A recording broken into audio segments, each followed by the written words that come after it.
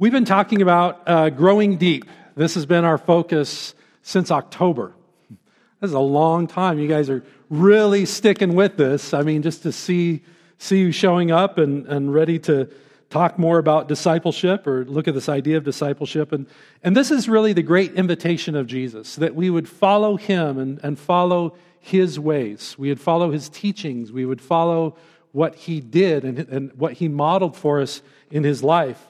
And the reason this is so important, and we're looking at this, is because we see this discipleship crisis in the church. The church is largely, when I say the church, I'm speaking of our context, Western U.S. culture. The church has transitioned over a period of time to more of an event, something that people attend, and it's very event-driven, and we come to and we experience it, but not as much discipleship. There's always some discipleship. So that's not an indictment saying we're not doing anything. It's saying that the challenge is that as the culture becomes more about events and concerts and different things, the church can slip into that. I, as a pastor, can fall into providing for all of us events or things for us to attend and listen to, but not be as engaged in, to not ourselves be disciple makers. And that's the great invitation by Jesus. As he told his disciples, when he called them out, he said, "Come and follow me." And it wasn't a come and follow me in terms of your mental understanding. It was come follow me literally, like follow after me, walk in my steps, do what I do, say what I say.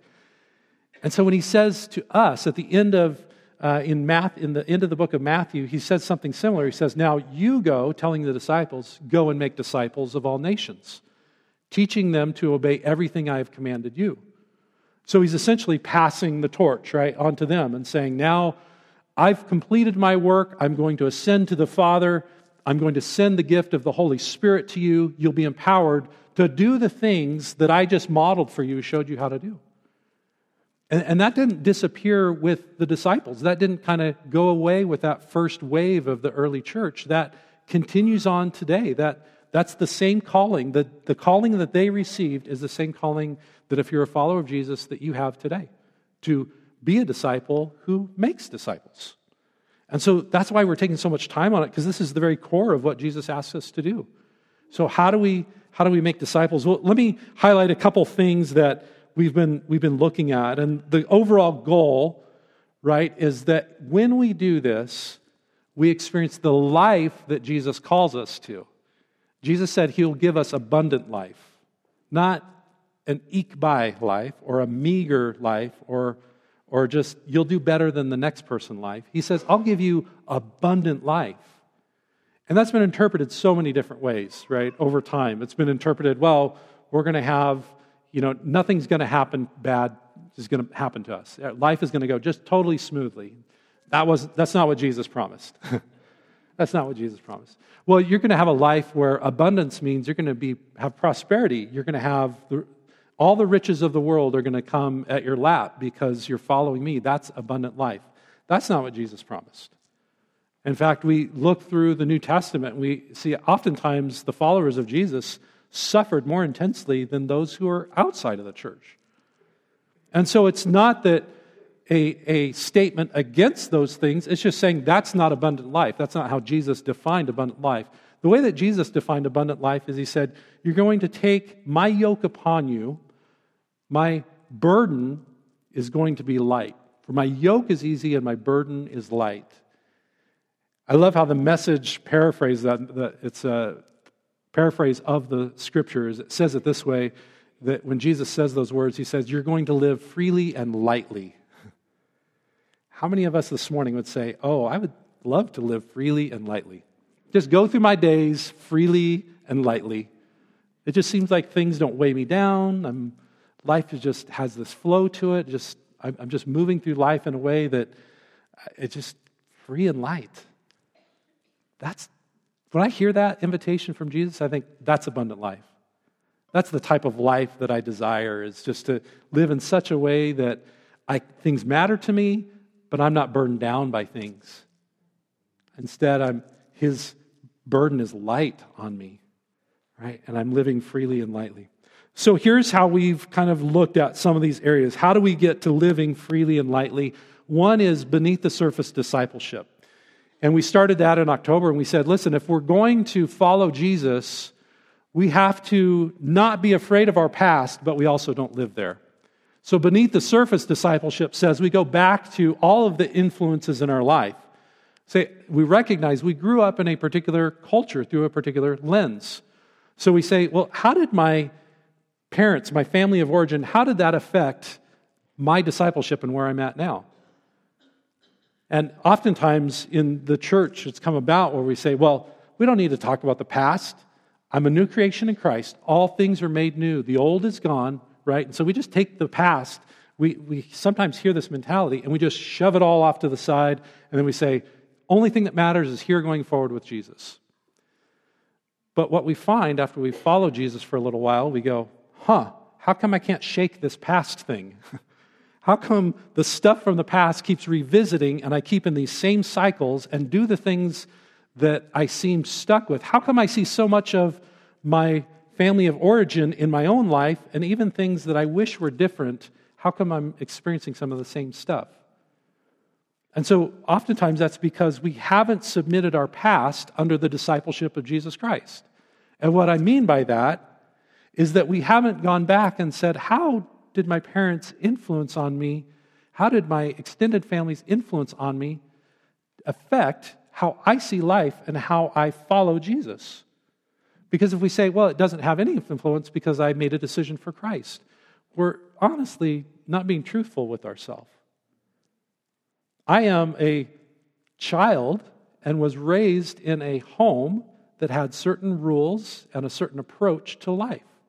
And for every one of us, that's true. And there were things that were positive about that. And for some of us, really positive. And a few things that maybe need to be changed out or swapped out to align with the kingdom of God. And others who had really difficult childhood and upbringing with a lot of things that don't match the kingdom life. And so what we want to do is we look at that and we say, I'm not afraid of my past. I'll go back. I'll deal with that stuff, my hurts, the woundings, the things that have affected me, but I don't live there. That's not where I stay. I'm not debilitated and stuck there because of my new life in Jesus. Amen?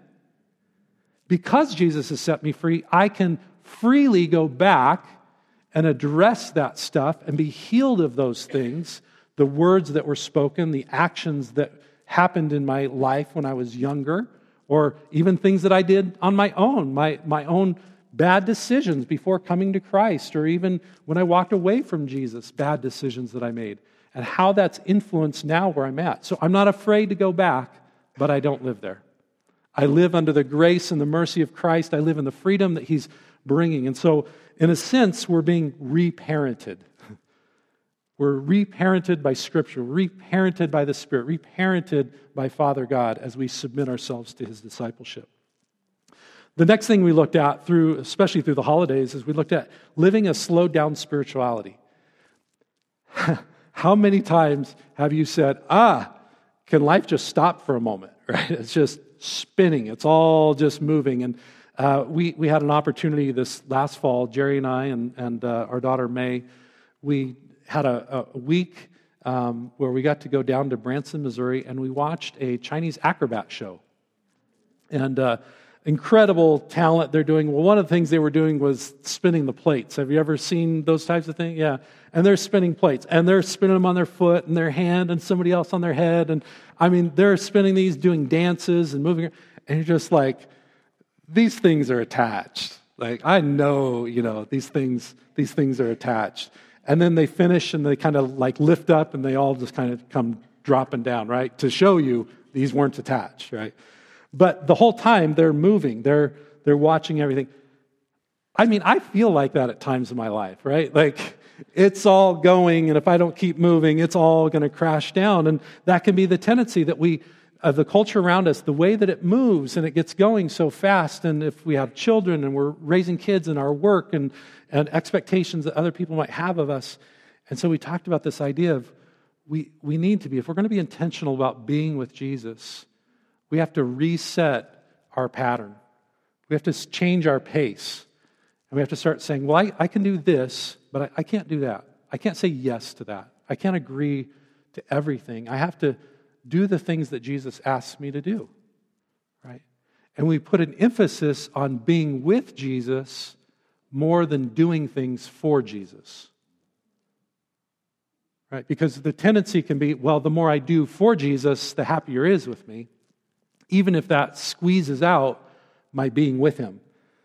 They're the same thing, my doing for and my being with. And Jesus would show us in his own life that's not true. Jesus says, I only do the things the Father tells me to do. All these things he could have done, how many times did Jesus walk away from a revival, feeding of the 4,000? It's like large crowds and, wow, stay there, Jesus. That's the way we would do it. You've got this massive crowd. Stay there, make a revival meeting out of it, heal people, right? And so the disciples even told him, hey, more people are coming. He says, we need to get away from here. I have other places I need to go. That doesn't make sense in our current marketing mindset for churches is you get a crowd, you keep the crowd, you build the crowd, you don't walk away from it. And what does Jesus do? He says, unless you eat of my flesh and drink of my blood, you can have no part of me. The crowd, whoop, they disappear. They're like, this guy's weird. Like, I don't know what this is hard. This is what and the disciples, they're frustrated about that. We just lost this crowd. And Jesus is like, we're okay. We're okay. So slowing down in spirituality. Healthy community.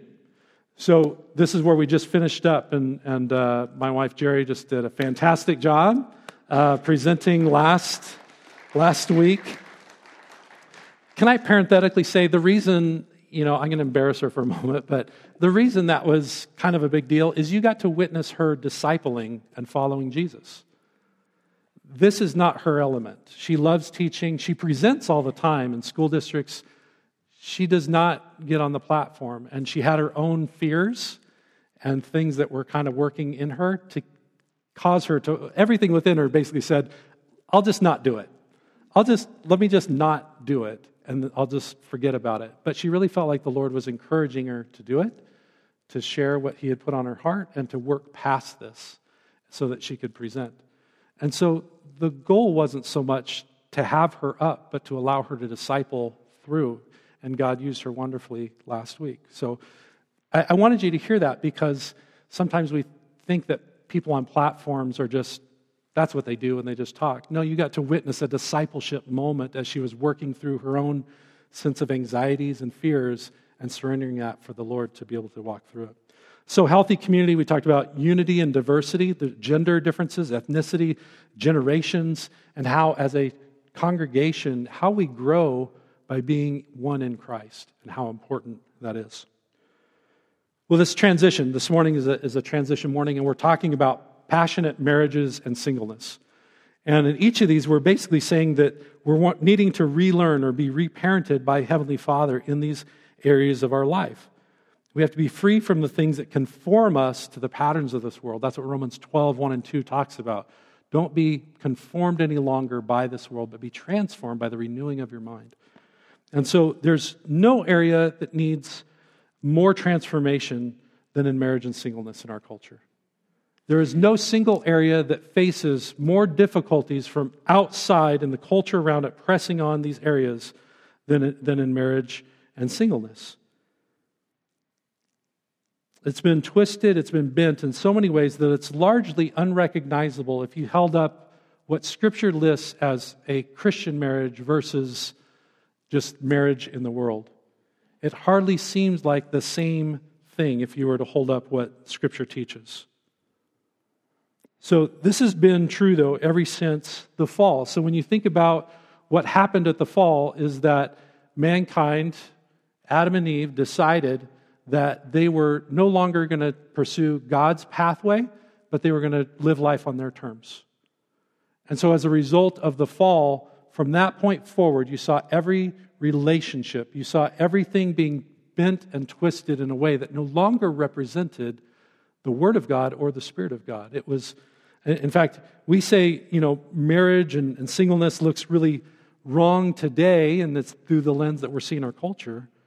But really, if you look at the Scriptures, right from that point, from where Adam and Eve were sent out of the garden, We see every kind of relational brokenness. There's abandonment, there's promiscuous men and women, there's polygamy, there's same-sex relationships, and it goes on and on throughout Scripture. The Scripture doesn't hide that this has been around. This is a human problem. It's not a modern-day problem. It's been around forever. And so I love that the Bible, it's so helpful to us that it identifies all these broken relationships throughout all of history. And so that when we read it, it's put in perspective and we go, oh, we have a sin problem. We have a relationship. It's not just relationship or marriage or singleness problem. We have a sin problem, and that's been happening throughout all of time. And so how do we move out of this?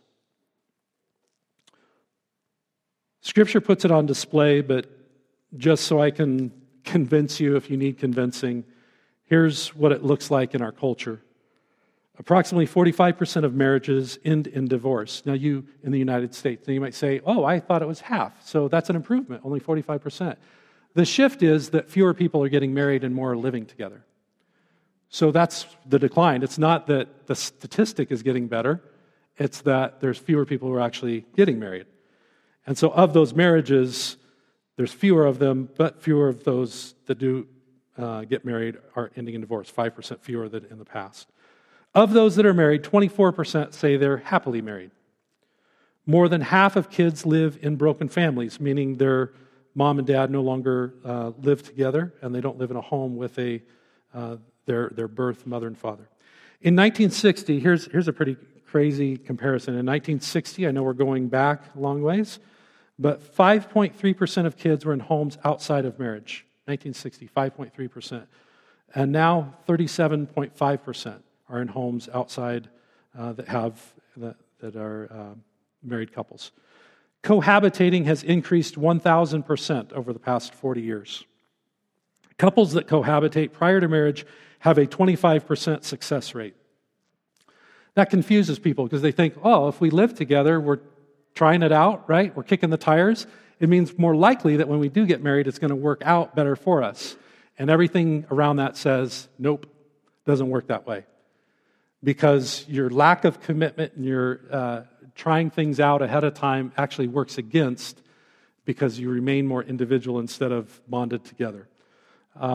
So 25% success rate. 1.2 million households have same-sex partners in them as the couple that's in the house. And then the shift in the culture, even the language shift, is from the use of the word couple instead of marriage. So oftentimes now, you hardly hear the word marriage when it's put on TV or something that way. The word couple is replaced because marriage now has a much lower priority, lower value in the culture around us. So why is this important to us? Why, when we're talking about discipleship, here's why it's important, is because the Bible has some things to talk about this. And if we're following Jesus, then we say, well, I want to be able to understand what healthy relationship, what does healthy marriage and singleness look like? Now, I come from this place. We start out here, and I want to begin with my limitation. My limitation is that every Sunday we have 40 minutes. There is no way possible to address every type of situation, every life situation that somebody's in 40 minutes. So what it can often feel like is like I'm throwing darts at people, that I am throwing stones and making accusations or putting people down because of decisions they've made or their parents made or situations that they live in. I want you to understand that's a limitation I have. I can't possibly address every possible situation that an individual might have for the relationships that they have being broken or whole. That's my limitation. And so I hope you understand that when I speak, that I'm not picking out a particular person or a particular scenario and throwing a stone at it. I'm saying this is a reality, and here's what Scripture has to say about that reality, and here's how we move towards wholeness. Here's how we move towards healing in that area. The other limitation I have is that I'm a married man, and I have been for nearly 30 years. So when I talk about singleness and what that looks like and that experience, I was married at the age of 21, so my window of singleness is limited. And so I'm going to have difficulty understanding or speaking to those of you who have either have been or are currently single and have been for a much longer period of time and the challenges that you have. So I want you to hear that I recognize that.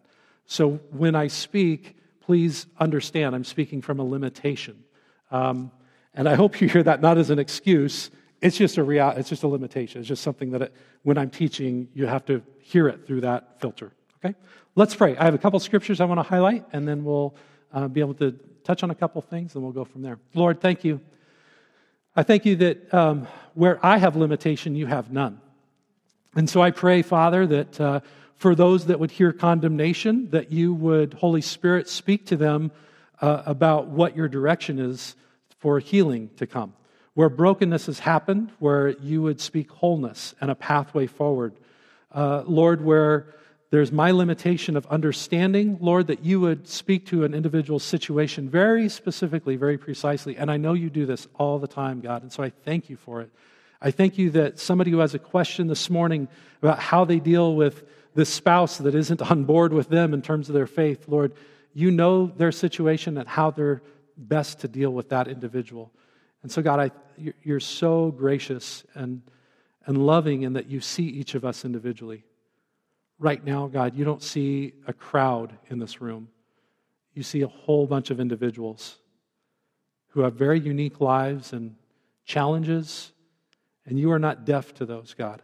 So I thank you that you can speak to us out of the Scriptures and through your Holy Spirit in ways that are very personal to us. I welcome you, Holy Spirit, to do that in Jesus' name. Amen.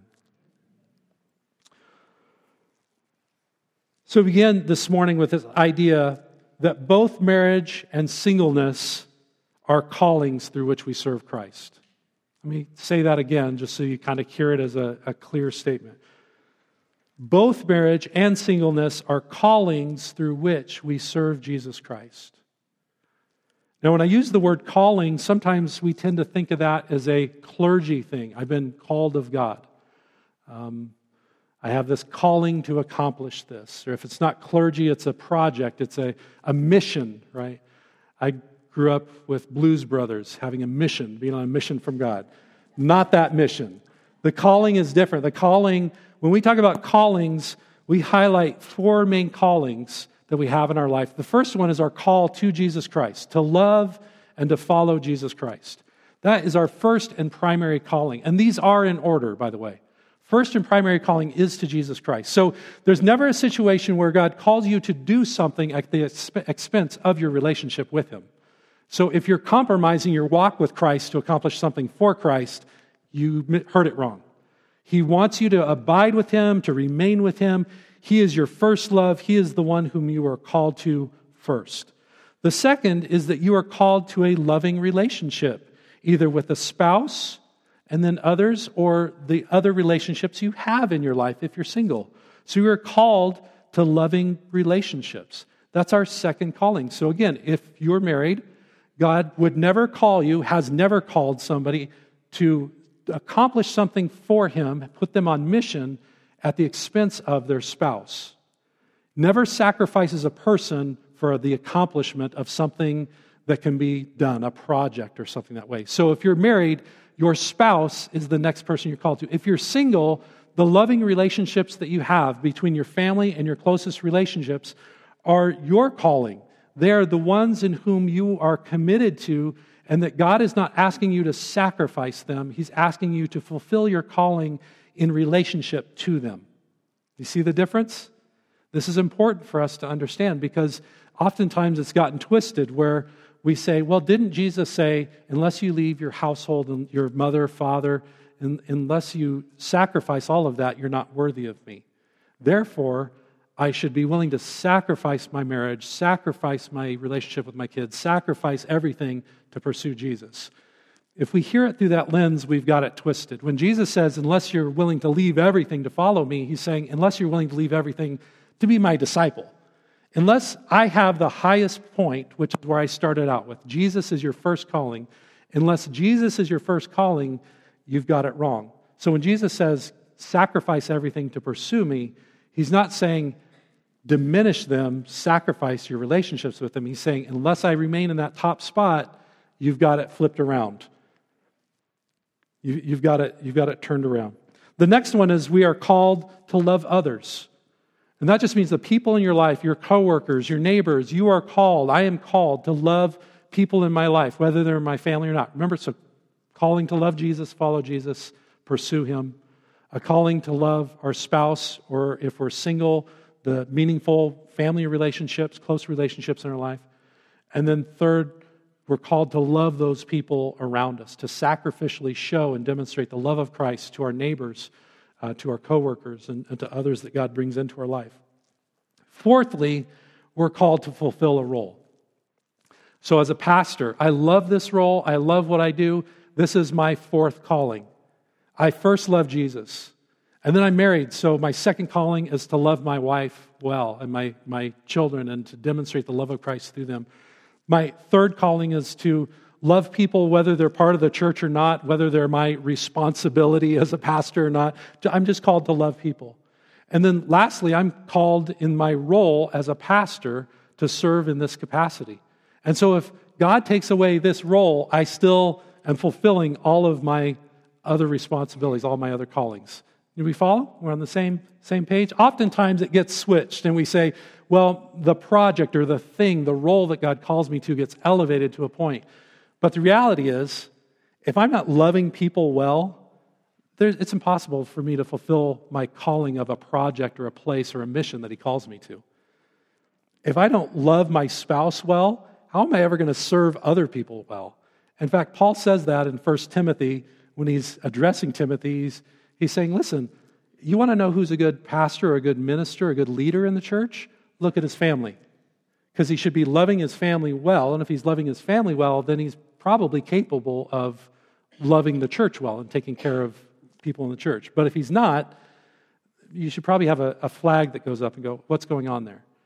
So there's this indication we love Jesus, we're called to love Him, we're called to our loving relationships of family or spouse, we're called to love others, and then we're called to fulfill a role. So in light of this, marriage is a calling and singleness is a calling.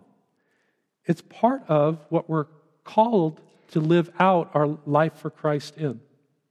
It's the relational position through which we demonstrate the life and love of Jesus. Now, historically, we tend to elevate in modern church culture, and I say modern, the past 1,500 years, marriage above singleness. But prior to the Reformation, singleness was elevated above marriage. If you were devout to God, you remained single. You took vows to be celibate and remained single for the purpose of the kingdom. That was for the first 1,500 years of the church. But over time now, we've elevated marriage a little bit higher than singleness. Said, well, if you're going to be in ministry and you're going to serve God or God's going to use you, you're probably going to be married and He's going to work through you and you're going to have a spouse who can, minister alongside of you, and the two of you are going to do that together. But that's not a real scriptural position. They both are callings and both have great weight to them. So let me read from Genesis 2, 21 to 25. It'll be on the screen here as well. This is the account of the creation of Eve and then God joining them together. It says, so the Lord God caused a deep sleep to fall upon the man, and while he slept, took one of his ribs and closed up its place with flesh. And the rib that the Lord God had taken from the man He made into a woman and brought her to the man. Then the man said, this at last is bone of my bones and flesh of my flesh. She shall be called woman because she was taken out of man. Therefore a man shall leave his father and his mother and hold fast to his wife, and they shall become one flesh. And the man and his wife were both naked, and they were not ashamed. So real important, verse 24 there, it says, therefore a man shall leave his father and his mother, hold fast to his wife, and they shall become one flesh. I'll talk about this in one of the coming weeks, about specific to marriage. In fact, I'll take a Sunday and talk specifically about marriage. I'll take a Sunday and talk about singleness, and I think we can both learn from either one, whichever place we're at in our life. But let me highlight this. So when God brings Eve to Adam and forms her out of his rib, and we see this, and He joins them together, all of a sudden there's this union, And it is a calling that he gives to them. That's that verse 24 part. They have a calling. Therefore, a man shall leave his father and his mother, hold fast to his wife, and they'll become one flesh. That's their calling. There's three things in there that we'll talk about later on that are the calling of a married person that both a man and a woman has in relationship to marriage. But as followers of Jesus, they are first lovers of God before they are lovers of one another. Again, we go back to that first part. Before they can give to one another, they have to first give themselves to Christ. The marriage was never meant to bear the weight of your spouse being God. No marriage can bear the weight of a spouse taking the role or taking the place of God. And by that, we just say, by myself looking to my wife, or if you're a wife looking to your husband, for that person to give you your identity, to give you your purpose, to give you your sense of self-worth, to give you your understanding of being loved. Your spouse can never take the place of God. If we're created in the image of God, we get all of those things from our Heavenly Father. And we're in relationship in marriage through which our relationship to Christ expresses itself. So it's a calling. It's a calling. My calling by God, as a married man, my calling by God is to love Jesus Christ through loving my spouse. Together we bear fruit through our marriage that blesses other people. So if I, as a pastor, I keep using myself, but I just want you to see kind of a visual representation of this. If I, as a pastor, can only fulfill this role, I believe in my mind, I can only fulfill this role by neglecting things at home, by making my wife, Jerry, have to suffer through me being gone all the time and I'm not present with the kids. If my calling for God comes at the expense of my marriage, I'm doing it wrong. My first calling is to Christ, but then it expresses itself through my calling as a married man. And so my marriage isn't sacrificed by my calling and pursuit of Jesus Christ. So it's not something that I negotiate so I can serve Christ better. I've heard this as a pastor, people who like making, as a couple, their idea is, well, I married her because she was committed to do the same ministry that I was. That's romantic. How precious is that? She had a devotion to God and I had a devotion to God, and together we had double our efforts and influenced the kingdom. Well, not if you're not demonstrating the love of Christ through your marriage, you're not. Your marriage reflects the love of God through which you then accomplish what God wants to do in your life. So your marriage isn't a negotiation of how can I accomplish what I want out of life. Your marriage is a reflection of what God wants to accomplish out of your life. It's the love of God working through you as a married couple. So being single, likewise, is a calling. Now, this is where, again, I say I have limitations, but I don't have limitations in terms of what Scripture teaches. Being single is also a calling. Now, while marriage is intended to be a lifetime calling from the point of vows being taken, and that's the way it's identified in Scripture, God displays His covenant of love through a married couple. So that's why there's instructions, and Jesus speaks about this, that what God has put together and unified, men shouldn't separate out.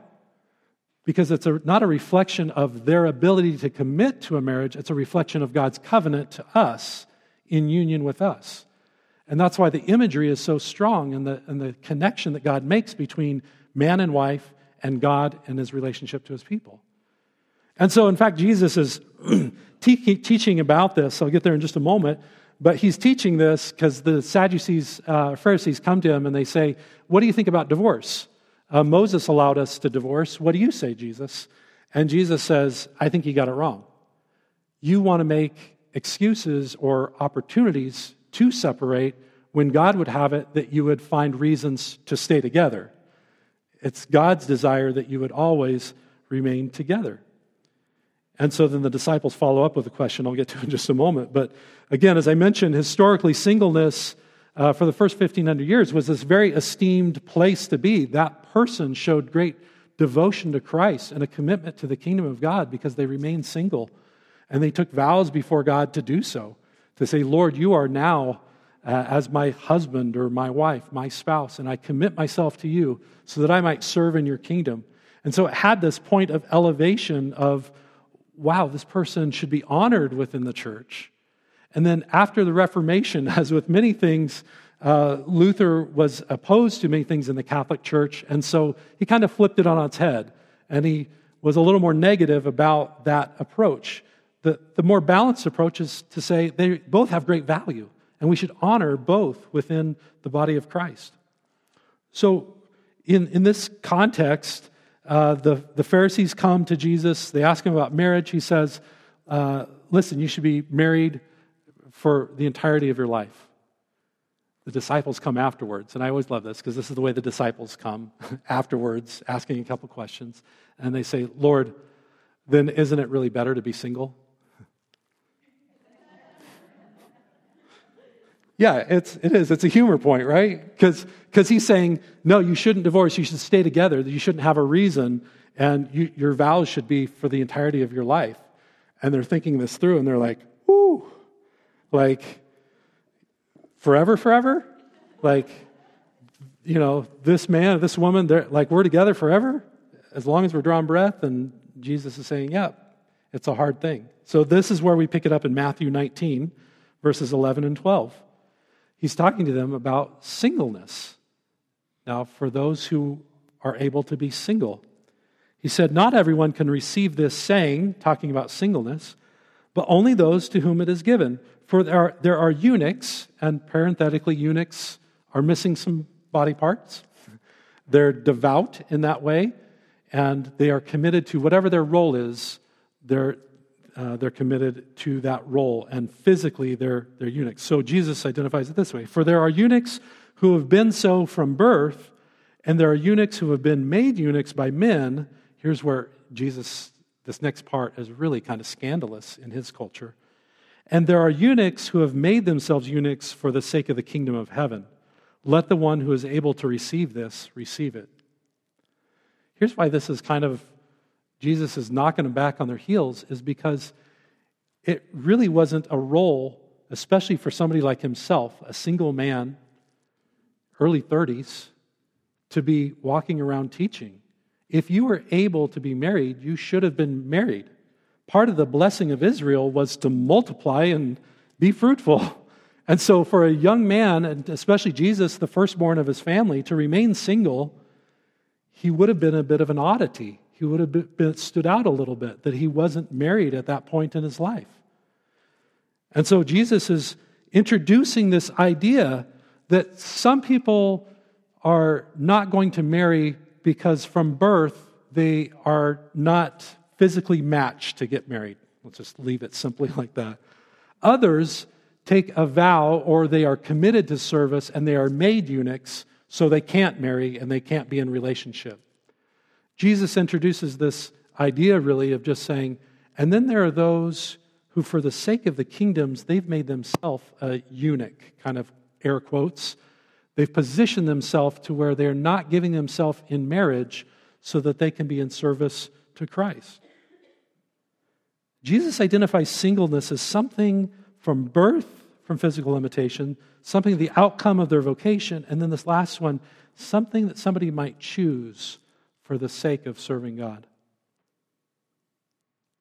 Now, to clarify, some would choose this for a lifetime, and they would say, I devote myself, and it's kind of that, what we would think of as like a monk or a sister, a father, who enters the priesthood, and they take vows of celibacy, and they enter in to remain single for devotion to Christ. But it's not only that context. There's people in more Protestant roles who would take similar vows and position themselves and say, I want to devote my life to Christ, and so I'm going to choose this lifestyle to serve Him. But there are others who are married, but right now they aren't. Maybe they were married, but the death of a spouse has left them single. Maybe they were married and divorce has now left them as a single. different circumstances they might be in. So they may say, well, I'm single, but it's not because I've taken a vow or I want to be. It's just because of life circumstances of where I'm at. Maybe because of my career. I worked a number of years, and because I was very involved in my life and the different things that I did, I just never met somebody along the way, and it just hasn't happened. I'm not opposed to being married, but it just hasn't happened. So there's a whole range of reasons that somebody might be single, but the focus is that when you're at that point, if you're a single, it's not by accident. And it's not a lesser status in any way. In fact, it's part of your calling right now while God has you in that place. And it may be for the rest of your life, or it may just be for a season of your life. But it is your point of calling, just as it is a calling for a married person to minister through that relationship and demonstrate the love of Christ through their marriage relationship. So as a single, you're at the place where God is using you right where you're at. And the intent or the desire of Christ would be that you use that place where you're at to minister and to love others out of that role of being a single. How is it different? Well, as a married person, my life and my marriage to Jerry demonstrates the love of Christ, of the depth of intimacy and closeness is the same depth and intimacy that Christ desires to have with us. It's supposed to mirror that, and that's why even physical intimacy is supposed to mirror that. It's not meant just to bring pleasure, although that's an experience that married couples have. But even more so, it has a bigger picture of intimacy because the intimacy reflects God's intimacy with us, that He knows us so deeply, He is woven together with us as we commit ourselves to Christ, that we know Him and we are known by Him. Do you understand how marriage is so much deeper than just two people making a decision because, seems like a good choice. I kind of like him, I kind of like her. Let's give it a shot. No, this is a reflection of the intimacy and the deep love of Christ. And so that's a unique type of reflection that marriage holds. But wait a minute, singles, you're not off the hook on this. It's not, I'm single, so I get, to have as many relationships and types of relationships as I want. Nope. No, what you do is you demonstrate the breadth of Christ's love by having loving relationships with different people that are grounded in Scripture and grounded in the Spirit. And so where my limitation is, I give time and attention to Jerry to show the intimacy and the closeness of Christ's love. You have the freedom and the ability to demonstrate the breadth of God's love for so many different people and to be present with people in different ways that I never could as a married man. That's part of your calling. That's part of the way that God uses your singleness.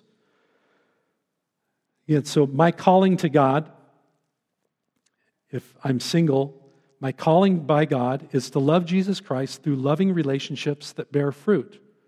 Notice that's a little bit different than a married person. Not through my marriage, but through loving relationships that bear fruit. Through my singleness, I'm called to bless other people. The end result is the same. My singleness, if you're a single man or woman today, your calling is to bless other people through your singleness. The ways that you can engage in relationship is different than in a married couple. And so the goal, the desire that God would have for you is that that wouldn't point to a limitation or somehow that you're just supposed to sit on your hands and wait until God decides to give you a spouse. No, you're supposed to engage with His kingdom and fulfill His purposes, all the while remaining pure before Him by devoting yourself to His purposes and His cause, keeping that celibate lifestyle and saying, Lord, I don't know how long this will be, but Lord, you know I want to get married. Or a revelation, an understanding from God that tells you, no, I really feel like I'm supposed to remain single and to serve Christ the rest of my life as a single male or a single woman. These are really powerful, the way that God wants to use us in these roles. So whether you're single or you're married, we are a blessing to others through that calling. It's kind of simple, isn't it? I mean, it's simple to say. It's challenging to live out. But whether we're married or single, we're a blessing to others through that calling, not in spite of it. So if you're married, your spouse is not holding you back from fulfilling God's call. Let's shoot that nonsense out the door, get rid of it. Your spouse is not limiting you. They're not keeping you. No, you are to love your spouse as a reflection of Christ's love through you. If you're single, that is not a limitation. God is not holding you back. No, He's wanting to bless people and use you through your singleness. It may be that way in the short term. It may be that way a long term. But that's where God wants to bless others through your life. We all have limitations. If you're married, you have limitations. There's certain ways you can't express the love of God to multiple people because you're focused on one person. If you're single, you have limitations in that you don't get to express the intimacy and closeness of God's love, but you're expressing it to a breadth of people, the love of Christ and their service to Christ. And so whether we're serving as a single or a married, we're living out that calling. It's not a hindrance. We all have limitations. So your function with one another is to be a gospel witness. And I hope that as a wrap up this morning, that you'll see that we're going to finish with this closing worship song. And what I want you to hear, and I want you to understand, is that if you're married, your spouse is not limiting you from fulfilling God's call. No, quite the opposite. They are part of your calling, through which you're supposed to love Christ and demonstrate the love of God in your union. If you're single, you are not being limited. You are not on a shelf waiting for God to bring you together with somebody else so then you can be a valid or a expression of God's love. No, you can start loving, and you should be loving right now, demonstrating the breadth of Christ's love to the world and the way that He's working in your life and accomplishing His purposes. Will you join me in standing? And as you do,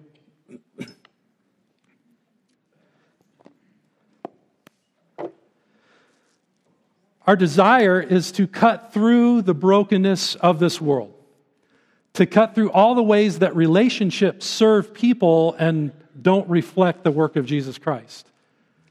I love my marriage, but if my marriage only serves me, it's falling short. And if I go way back to when I was single in my late teens, early 20s, my singleness was only serving me. It wasn't serving Christ.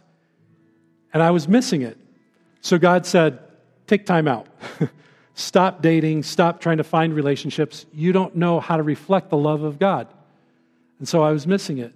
So if you're not seeing how God can use you as a single, I just pray that you would begin to ask God, how in this season, in this moment, would you want to use my life as a single? If you're married, Lord, how do you want to reflect your love through our union, through our relationship, this covenant relationship that shows how you want to bless others? Father, as we come to this time of response, I thank you that, again, you have a custom word for each person here, that where there's shame or they've been feeling like they've undercut or fallen short of what you would have for them in their marriage, they've been through a divorce, or God, they're not in oneness with their spouse now. There's some disharmony, disunity there. Lord, I know you can speak to those areas to begin to bring healing and cut through the brokenness to bring true relationship that reflects your heart. Lord, I know there's singles in the room who have felt less than or been made to feel less than because they're not married, and people take the approach of, well, someday you'll be married, as though that's the ultimate goal. And so they've been made to feel less than, or that their life doesn't really count. And so, Lord, I pray, Holy Spirit, now you just break through that and just affirm the singles in our congregation, that you want to minister through their singleness, not in spite of it. And all of us, Lord, join together in unity in your body, whether married or single. Our goal is to glorify your name as the name above every name. Amen.